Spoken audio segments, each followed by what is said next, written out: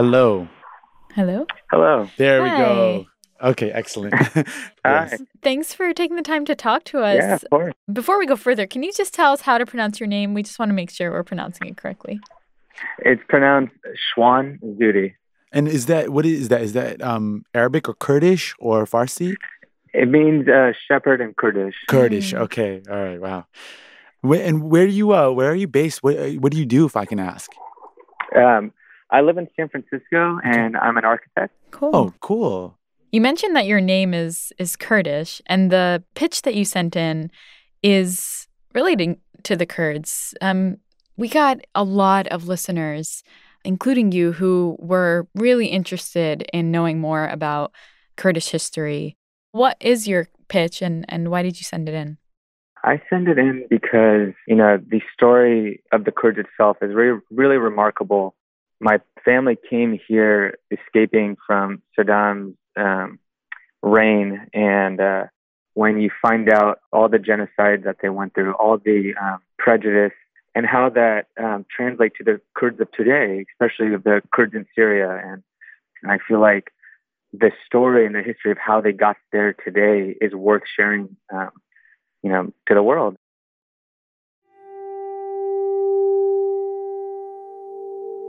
When you have to fight for your survival, you ally with anyone that reaches out to you. If we were given our own country and if we had an independent state, things would be a lot different. Kurds would not easily ally with this country or that. You abandon a people to the mercy of wolves, then they will work with whoever can give them some assistance and protect them, even briefly. History has often been unkind to the Kurds, a cycle of repeated betrayals. The American troops who were alongside them have moved out, and their enemy Turkey is set to attack. 11,000 Kurdish men and women gave their lives to destroy the caliphate. And in the Syrian town of Qamishli, they reminded the world of that. Kurds were key allies of the US in defeating Islamic State, and they say that they've been betrayed. You're listening to Throughline from NPR, Where we go back in time to understand the present. Hey, I'm Ramteen Arablouei. I'm Rand Abdel Fattah. And on this episode, the Kurds. Over the past month, we've seen a lot of stories in the headlines about the Kurds, following President Trump's abrupt withdrawal of U.S. forces from northern Syria. And we went there, and we said, we want to pause. And the Kurds have been terrific. They're going to move back a little bit. We're going to keep ISIS all nice and locked up. Okay? His decision raised the usual concerns about politics in the region, about the role of Turkey and Russia and ISIS. Sometimes you have to let them fight. It's like two kids in a lot. You got to let them fight, and then you pull them apart.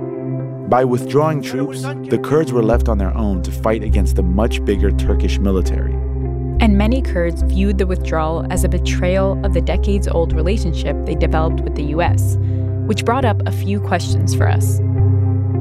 Who are the Kurds? How did they develop this relationship with the U.S.? And what, if anything, does the United States owe them? Kurds have been in the Middle East for millennia, stretching back to ancient times. But defining what it means to be a Kurd is complicated. Kurds are hard to really categorize. It's easier to say what they are not. They are not Iranian, not Persians.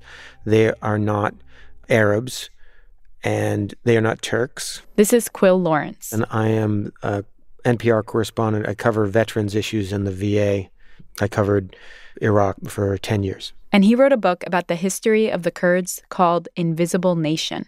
Kurdistan, what Kurds would call Kurdistan, even though no country on earth recognizes that as a state, it takes up a chunk of Syria and Turkey and Iran and Iraq, just sort of going clockwise around that region. So in Kurdistan, you will come across all kinds of ethnic, religious, and other kinds of groups, basically, that live here different sects of Islam. You have different sects of Christianity. We have Kurds that are not Muslims, Kakis, everything. So basically everyone is tolerated among the Kurds.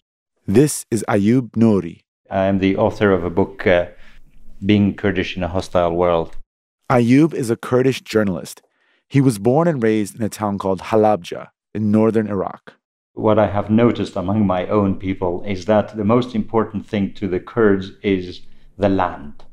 There are estimated to be more than 20 million Kurds in the Middle East. And Ayub says what unifies them is their identity as residents of a nation that has been living on a specific land for thousands of years that is in the heart of the Middle East. I mean, they've been in that same area for millennia, and because they've been left out of statehood, they just don't have that sort of fame that you get by having your name on a map somewhere. That's why you define their borders, like I just did, by the countries that they've been forced to live in through the centuries. So even though there was never a country called Kurdistan in the past, we all think it has been a country divided. Before, there were no borders, so it was okay not to have a country, because Kurds in Iraq could walk across the border and meet their families in Iran. It was okay. But once countries were formed after the First World War and Kurds didn't get one, then we feel Kurdistan was divided. Coming up, how the war to end all wars won and lost the Kurds a homeland.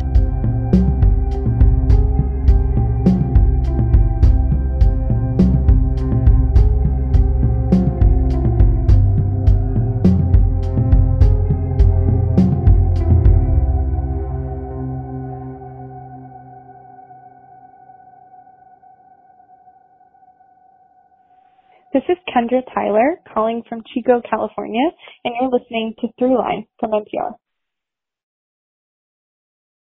Support for this podcast and the following message come from ExxonMobil, the company that believes that carbon capture technologies are critical for lowering global CO2 emissions. And more scientists agree.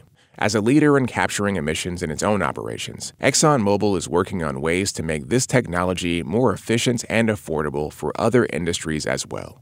That's the unexpected energy of ExxonMobil.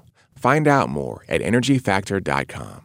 Wake up to a fresh take on the day's news with Up First every weekday morning, and now Saturdays at 8 a.m. Eastern, too. 10 minutes is all you'll need to start your day informed. And now you can listen 6 days a week. I'm Scott Simon. And I'm Lulu Garcia-Navarro. Up first to start your weekend from NPR News.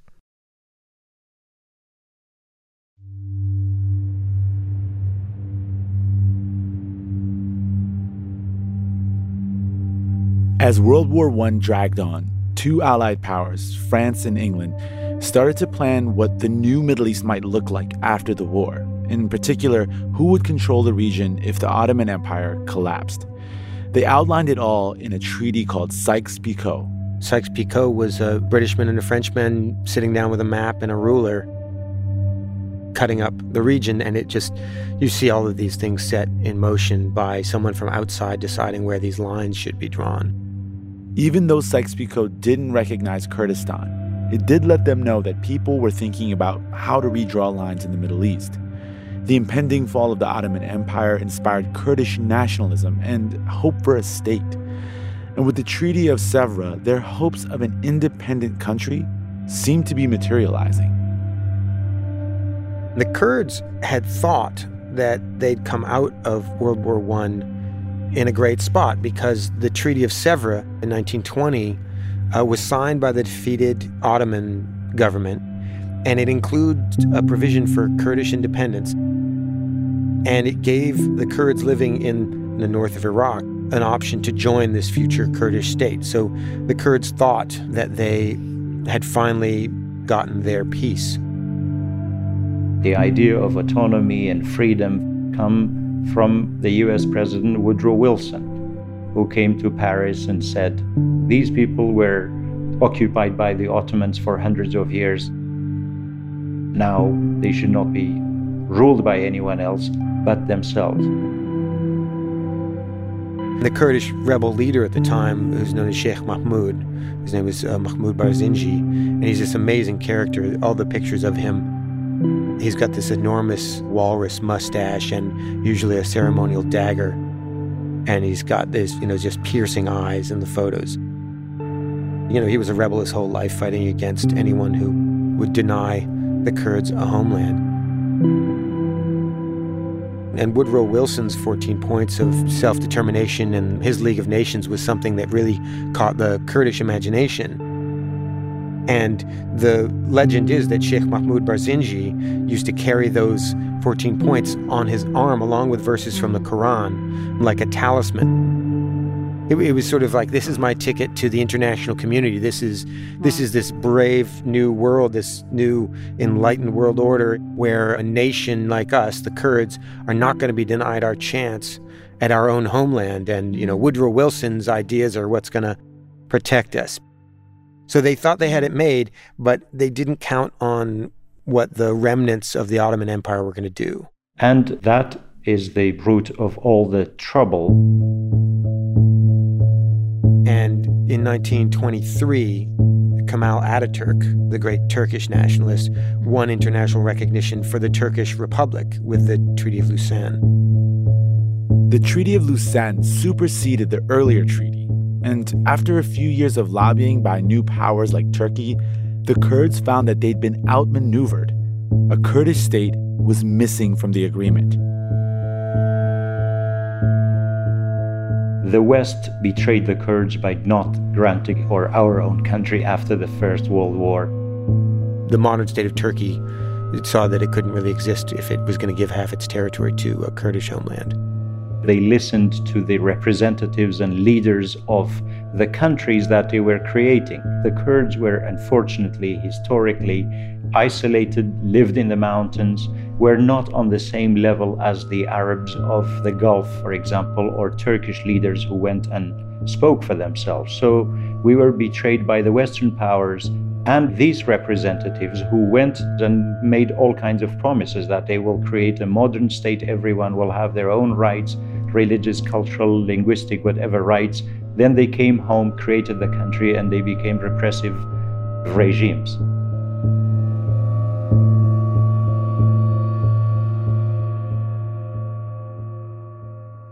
In the intervening decades, there have been many promises to the Kurds, we'll give you autonomy if you help us out with this. Of course, they never do.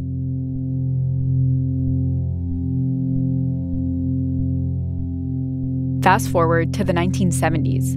The Kurds were still dreaming of independence. And for the first time since World War I, the Kurds and the U.S. had shared interests. The Kurdish leader, Mullah Mustafa Barzani, who's one of the famous guerrilla warriors, is aligned with Iran, who's a staunch U.S. ally. The Shah of Iran needs the Kurds to make trouble in Iraq because he's in dispute with Baghdad. The dispute with Baghdad was actually with a new leader in Iraq, Saddam Hussein. At the time, it appeared as though he was going to become allied with the Soviet Union, which led the U.S. to reinforce its support for Iran. And no one is sure quite what to make of him yet. He could go towards the Soviets or he could lean towards the Americans. Those are the two suitors in this, worldwide Cold War. So the U.S. is willing to help the Shah help the Iraqi Kurds. That's why the United States, I think, took any interest in the Kurds in the first place. They were fighting the enemy of their enemy. The U.S. found a way to get weapons and financial support to the Kurds in Iraq. And all the while, the Kurds, they know the game. They keep on trying to get assurance from the Americans, you guys aren't going to pull the rug out, right? And they say, no, we'll support you. What we can say is the second betrayal was in 1975. In 1975, Iran and Iraq sign the Algiers Accord, which ends their hostilities. And the Shah of Iran basically doesn't need the Kurds to mess around in Iraq anymore. So the Kurdish uprising has its legs cut out. Overnight, the U.S. abandoned the Kurds. And now the reason that sticks out is because Henry Kissinger had been sending reassurance to the Kurds And so he kept on telling them, you're doing great, and it made it that much harder for them to escape. Then the Kurds were given a choice: either lay down your arms and go and hand yourself over to the Iraqi authorities, or go and become refugees in Iran. The leadership managed to get over the mountains and into Iran. But of course, many Kurdish fighters, they were caught out. They were fighting. They thought they had support that they didn't. They were just slaughtered.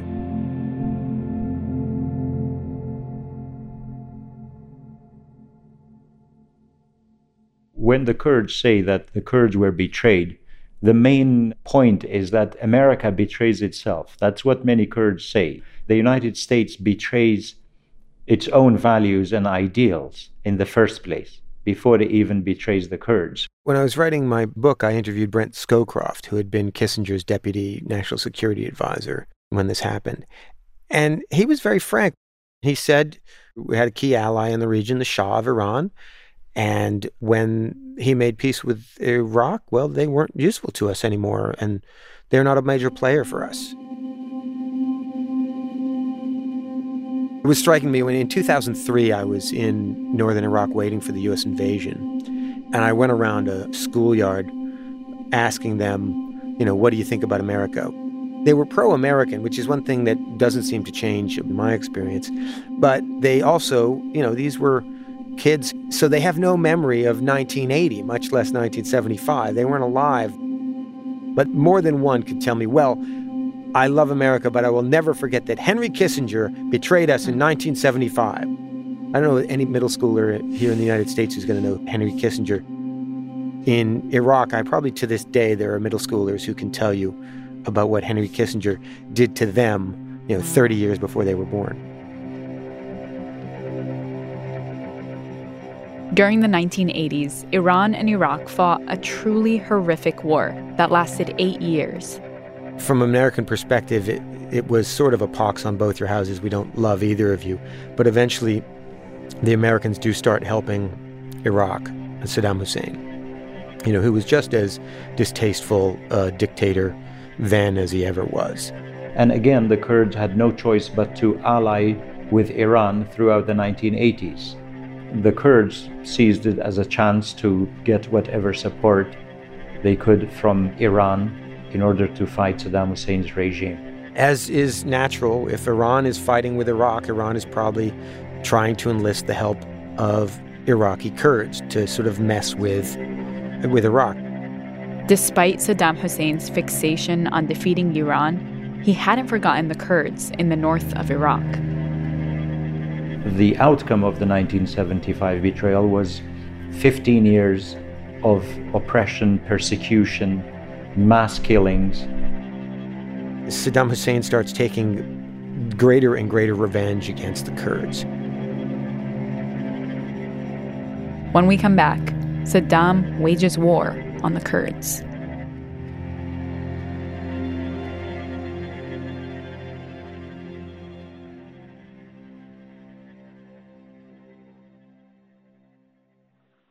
Hi, this is Cordry, calling from Canada's Ocean Playground, Nova Scotia, and you're listening to Throughline from NPR.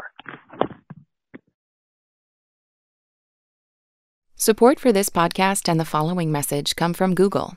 From Connecticut to California, from Mississippi to Minnesota, millions of American businesses are using Google tools to grow online. The Grow with Google initiative supports small businesses by providing free digital skills workshops and one-on-one coaching in all 50 states, helping businesses get online, connect with new customers, and work more productively. Learn more at google.com/grow. After the recent mass shooting in El Paso, Texas, some 40 people around the country were arrested for planning violence. On the next Embedded, we'll look at one arrest. He sat next to me at lunch. So, I don't know if some of this stuff got posted while he was sitting next to me or, in my house and stuff, What it tells us about extremism in schools. That story on Embedded from NPR.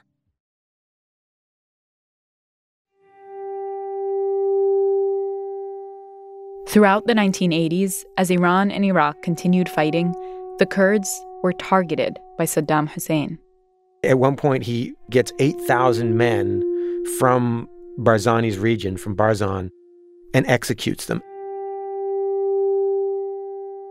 By 86, they've got Iranian support, and they are thinking that this is our chance. Iran might win this war and we might get some sort of independence out of it. Who knows?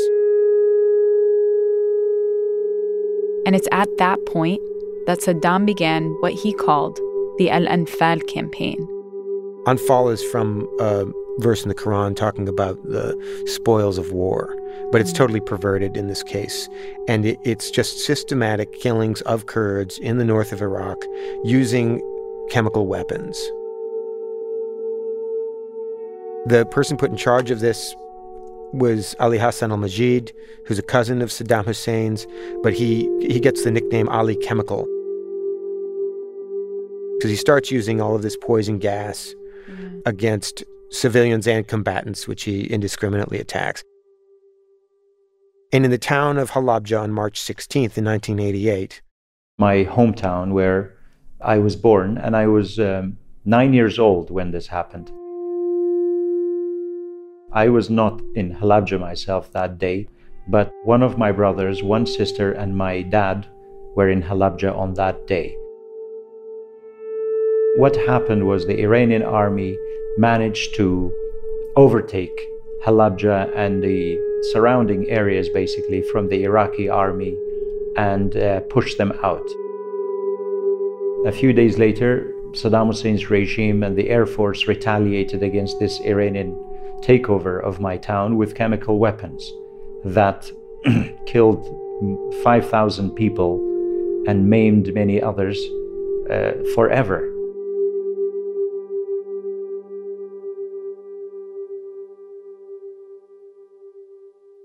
And one of the weapons given to him or sold to him were napalms. As I said, I wasn't in Halabja myself, but those who survived and those who saw the chemical attack, they said that before the airplanes dropped the chemical bombs, they dropped napalm bombs to force people into their homes and bunkers and basements. And then later when the chemical bombs were dropped, that's why many people perished. They had sought shelter from the napalms and then didn't know that the gas would find them in their hiding places. So the retaliation was against the Iranian army, but the main victim was the people of my town. To the town of Halabash, where the dead still lie in the streets. Iraq denies using chemical weapons. It says Iran carried out the attack. Whoever's to blame, the victims are clear: civilians who were caught up in one of the world's most unforgiving wars. Some scenes in this report are gruesome and disturbing.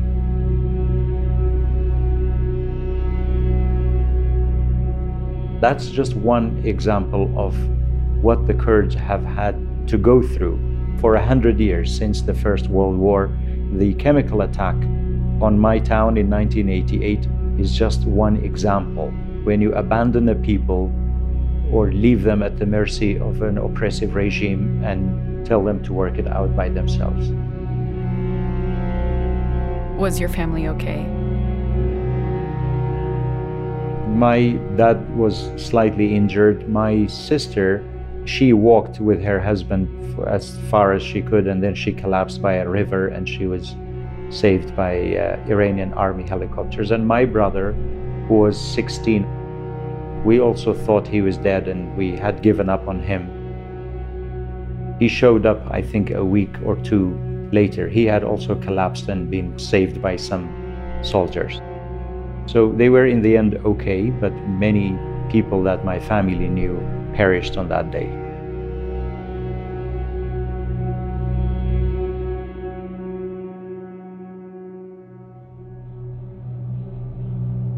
By the end of Saddam's Anfal campaign, the numbers range from 50,000 to 100,000 people being killed. And this isn't a Kurdish population at this point that's probably under 4 million in Iraq. Tens of thousands of Kurdish villagers, farmers, civilians were taken from their villages and farms and killed or buried alive in the deserts of Iraq. There was radio silence from the West in general, and including the United States, because Saddam Hussein was their man, he was their ally, so they did not say anything. Coming up, the dream of a Kurdish nation comes into view again.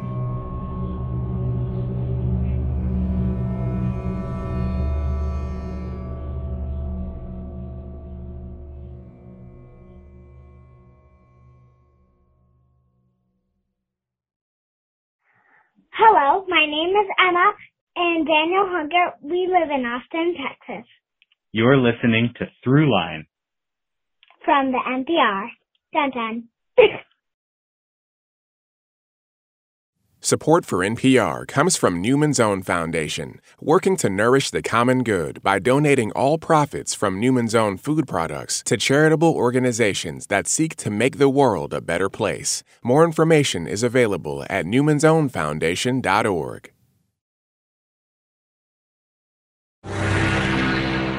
At 2 a.m. local time on August the 2nd, Iraqi troops crossed the border into Kuwait. In 1990, Iraq invades Kuwait, its neighbor to the south, and declared it Iraq's 19th province. And in January of 1991, U.S.-led coalition forces, including Britain and France, launched a military assault on Iraqi forces to drive them from Kuwait. Just 2 hours ago, Allied air forces began an attack on military targets in Iraq and Kuwait. And then President George H.W. Bush as I speak gets the whole world to team up to kick Saddam out of Kuwait. And they very noticeably do not go to Baghdad. They do not want to topple Saddam because they thought through what might happen if Saddam fell. It could be chaos. Regional players, especially Iran, might gain out of it, and they'd rather have the stability. Now, they wouldn't mind if someone just put a bullet in his head. We will not fail.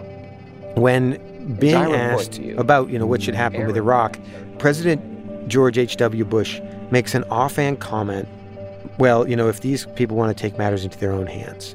There's another way for the bloodshed to stop, and that is for the Iraqi military and the Iraqi people to take matters into their own hands, to force Saddam Hussein, the dictator, to step aside. I was 12 years old. I remember very clearly the series of events that happened. He encouraged the people of Iraq to rise and rid themselves of tyranny. That's not the exact quote, I'm sure you know that, but so he said something along those lines that, it's over, it's time they rose and rid themselves of this regime, and that's exactly what Kurds and millions of Shias in the south of Iraq did. We seized the chance. People basically lost fear of Saddam Hussein's regime when they saw on TV how it was being annihilated by the Allied forces. And we basically rose against the Iraqi government, Iraqi authorities, and liberated the Kurdish populated provinces. But then Saddam Hussein cracked down the most brutal way ever against the people for doing that. The Kurds in the north hear this and they think, great, this is our chance. The U.S. is at our backs. But the U.S. is not at their backs. And the Kurds get all the way south to the city of Kirkuk, their Jerusalem, they'll say. And they get all the way there, and suddenly, bang. It becomes clear that they do not have American support. And Baghdad slaughters tens of thousands. Again, the U.S. did not come here to do this for the Kurds, and there was an immediate abandonment. Millions of people ended up in the mountains, men, women, and children, with nothing but the clothes on their backs, absolutely nothing. It was cold still, even though it was spring, but the Kurdish mountains are really cold, and they lived in caves and cut down trees. And I heard so many stories that there were people who would give away their brand new car for a piece of bread. This actually happened. Those in the West who remember what I'm talking about this day, they will remember the scene of starving or dying of cold or hunger or illness on the mountains, and they were not allowed in. That was what made it so shocking, was that especially on the Turkish border, they were all stranded.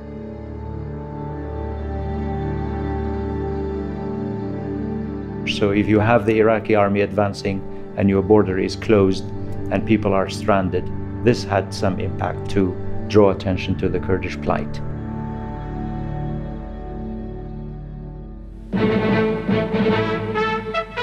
From ABC News, World News Saturday. It was a different moment in history, finally. There are reports tonight of thousands of civilians fleeing major northern cities, of enormous numbers of casualties from heavy fighting. When the world saw millions of Kurds in Iraq heading for the borders, again fearing another chemical attack like had happened 3 years earlier in 1988, this time the United States did actually step in.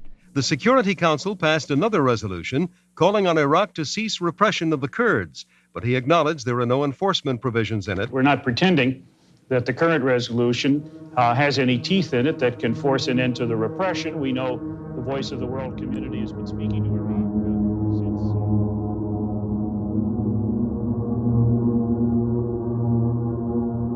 since. This shook the conscience of the outside world. But Kurds only thank France, because I think it was the French First Lady, Danielle Mitterrand, that pleaded with Western leaders to come to the rescue of the Kurds, and it was all on TV. What was different was this time the US could not turn a blind eye on this mass suffering. At first, it was still footage you had to smuggle out. I crossed the Tigris River in a small boat.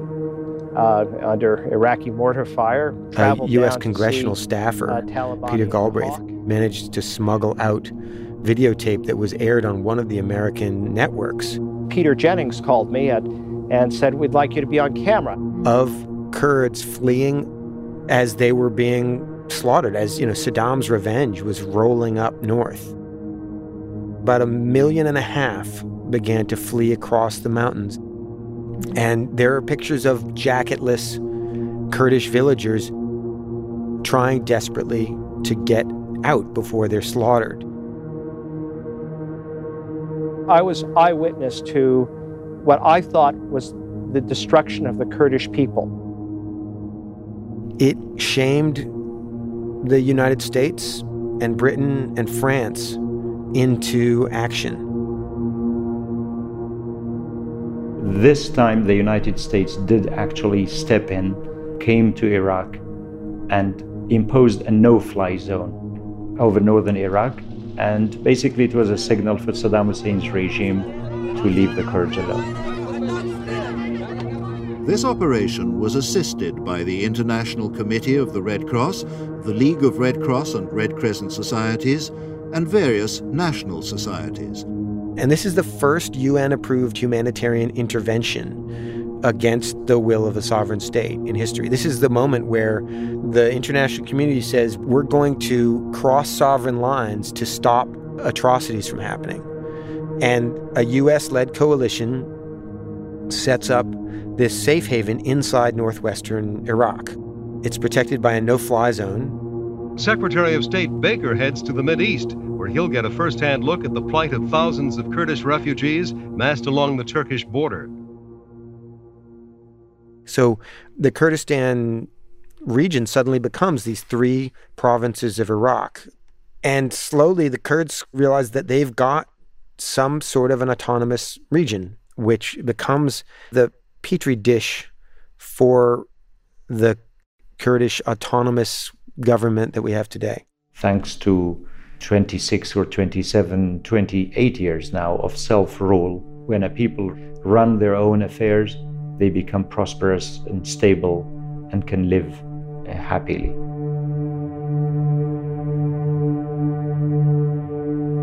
By 2003, the administration of George W. Bush had been making the case for war against Iraq for months. Administration officials argued that Saddam Hussein had used chemical weapons in the past and still had the capability to use them again, and even more destructive, quote, weapons of mass destruction. And in October 2002, Congress authorized the U.S. to use military force in Iraq, and the question became one of how and when. The U.S. makes it very clear that they're going to invade, even months before it's very clear. But more importantly, they're figuring that the best way to invade Iraq is through the north, through Turkey. which at that point is a solid U.S. ally.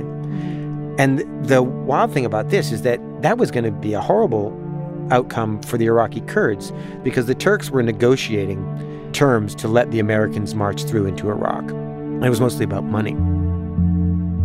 But in that agreement, okay, you're going to give us this many $1 billion to march through into Iraq. Oh, and by the way, just to make sure that things stay calm, we're going to send thousands and thousands of Turkish troops with you. And from the Kurds of Iraq, their perspective was that those Turkish troops are doing nothing but destroying our experiment with an autonomous region. Because the Turks have a huge Kurdish population of their own, and they see any autonomous Kurdistan as an incitement to their Kurds towards independence or autonomy. What happened instead is that the Turkish parliament, shocking everyone, even the Turkish government, the Turkish parliament rejects the bill and says no to America. America's going to have to do its main invasion up from the south. But they have to do something to secure the north. And suddenly the only allies that they have up there are these Iraqi Kurds who are just dying to help out and ingratiate themselves with the Americans. And suddenly the Kurds are fighting alongside Americans, and they're feeling pretty thrilled about the prospect of a post-Saddam Iraq. The Kurds helped the U.S. invasion of Iraq in 2003 with boots on the ground. Kurdish fighters, Peshmerga is what we call them here. The two words are sort of like forward and death. And so sometimes people translate Peshmerga as people who face death. And that term has been what Kurds call their guerrilla fighters for a long, long time. I saw Peshmerga alongside U.S. Special Forces on every front line that I visited in 2003. Soldiers side by side. At some point there, the Americans installed this viceroy, Paul Bremer, who abolishes the army. The Iraqi army. He did that, and then suddenly at that point, the Peshmerga become the second largest force on the ground. They're second only to the American military, and all other nations on the ground, the British or the Iraqi army itself, Iraqi security forces, are a distant third.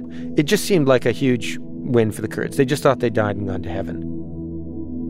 And for many years, as things deteriorate in the south, the Kurdistan region of the north is this oasis where everything that America said it was going to do in Iraq is actually happening.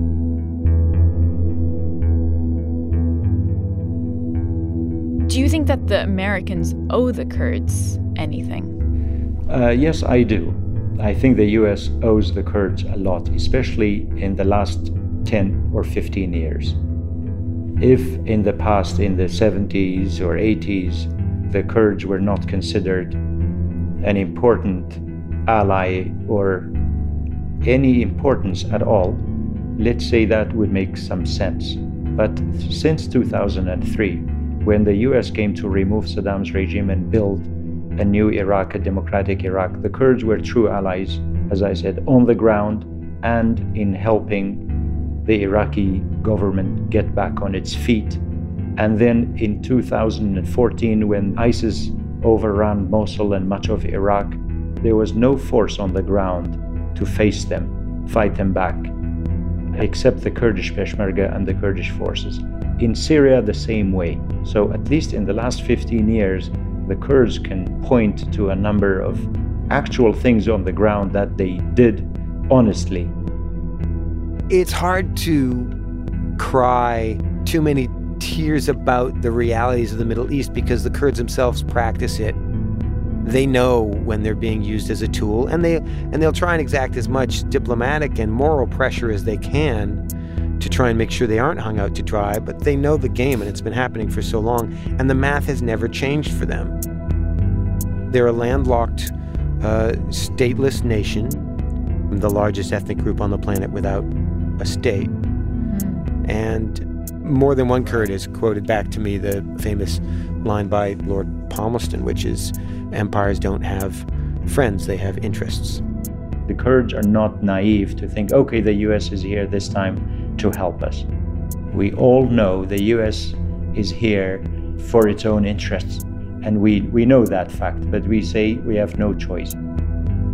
in 2003, if they came to remove Saddam Hussein for whatever reason, for his links with the 9/11 attacks or Al-Qaeda, or if they came for oil, we always think, okay, if it's good for them now, it's good for us too.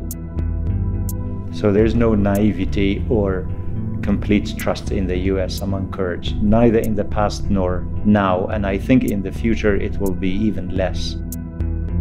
We go into alliances with the US or anyone else, but it still burns in the back of every Kurd what happened in 75, in 91, up to our present day.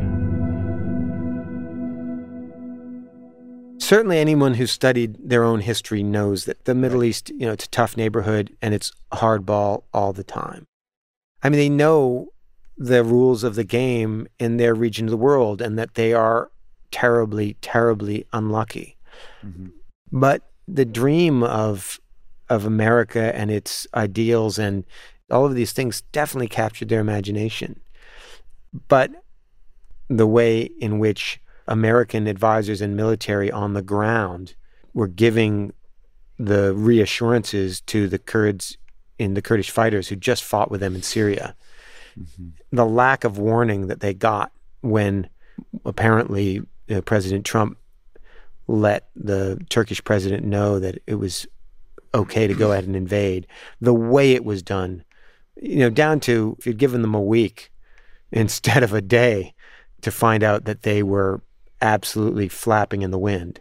That double cross, in a way, to Kurds in the region, I think it's at least on par with Henry Kissinger in 1975.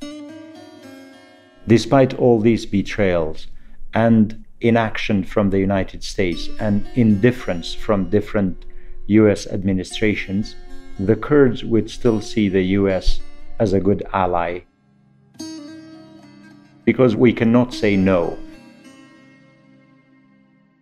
As a small nation, as a powerless people, we will be in no position to say to the US, no, you cannot come here, you betrayed us, go away. The US is still a superpower, they would do it anyway. That's number one. Number two is the US is still better than the regimes that Kurds in the Middle East have to deal with. The US betrayed us, okay, but these regimes are killing you, persecuting you, putting you in prison, and destroying your culture, your language, and your family, and everything else. So it's the result of a careful comparison that we make.